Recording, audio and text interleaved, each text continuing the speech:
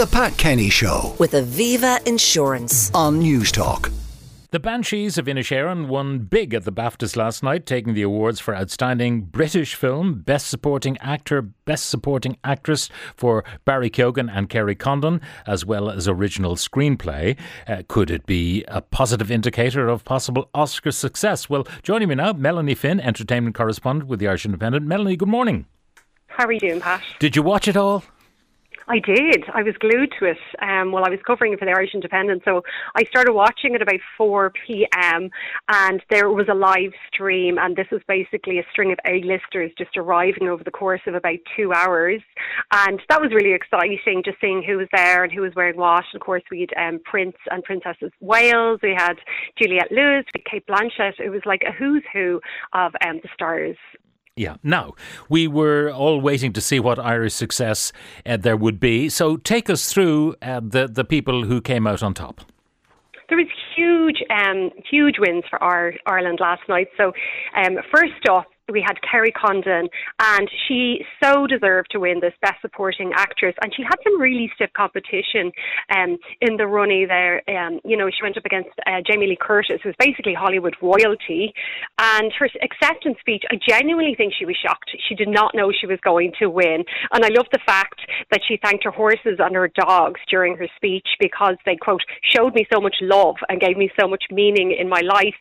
She also referenced Alan Parker, of course, the director of the Commitments, and she said that he gave her very first job when she was 16 years old, so basically her big break. Next up then, hot on her heels, was Barry Keoghan, again a very, very deserving winner in the category of Best Supporting Actor. He was going up against his mate Brendan Gleeson in that, and his acceptance speech was just lovely, and it added some real authenticity to the occasion. And we'll have a little listen to that now. Barry Keoghan! Should have planned this really, but all right, I've got a list here I've got to thank. Martin, thank you. I'm going to fly through this because I'm quite nervous. Martin, Colin, Brendan, Kerry, the cast, the crew, the producers, Fox Searchlight, Ireland, Brando. This is for my son as well, Brando, for my mother, and also for the kids that are dreaming to be something from the area that I came from. This is for you.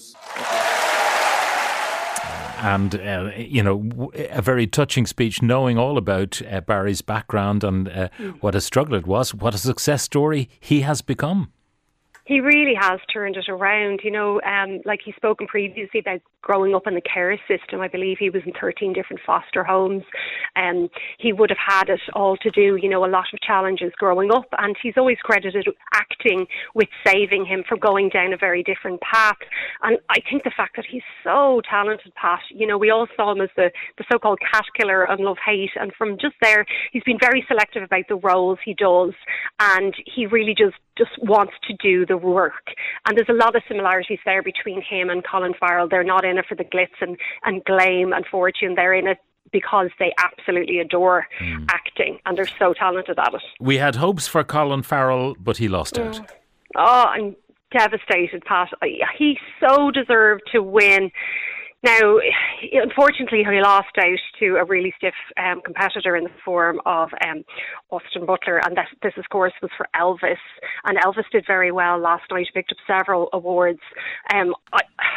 It's hard to kind of begrudge anyone a win like this at the BAFTAs, but I really, really, really thought that this was time for Colin Farrell to really be shown the acclaim that he so richly deserves. So I've high hopes of the Academy Awards next month. Fingers crossed for him there. I think that was one of the big upsets and one of the big surprises of the night, the fact that Farrell didn't win. Now, if ever there was an Irish film, you'd say it was The Banshees of Inisherin, and it wins Outstanding British Film.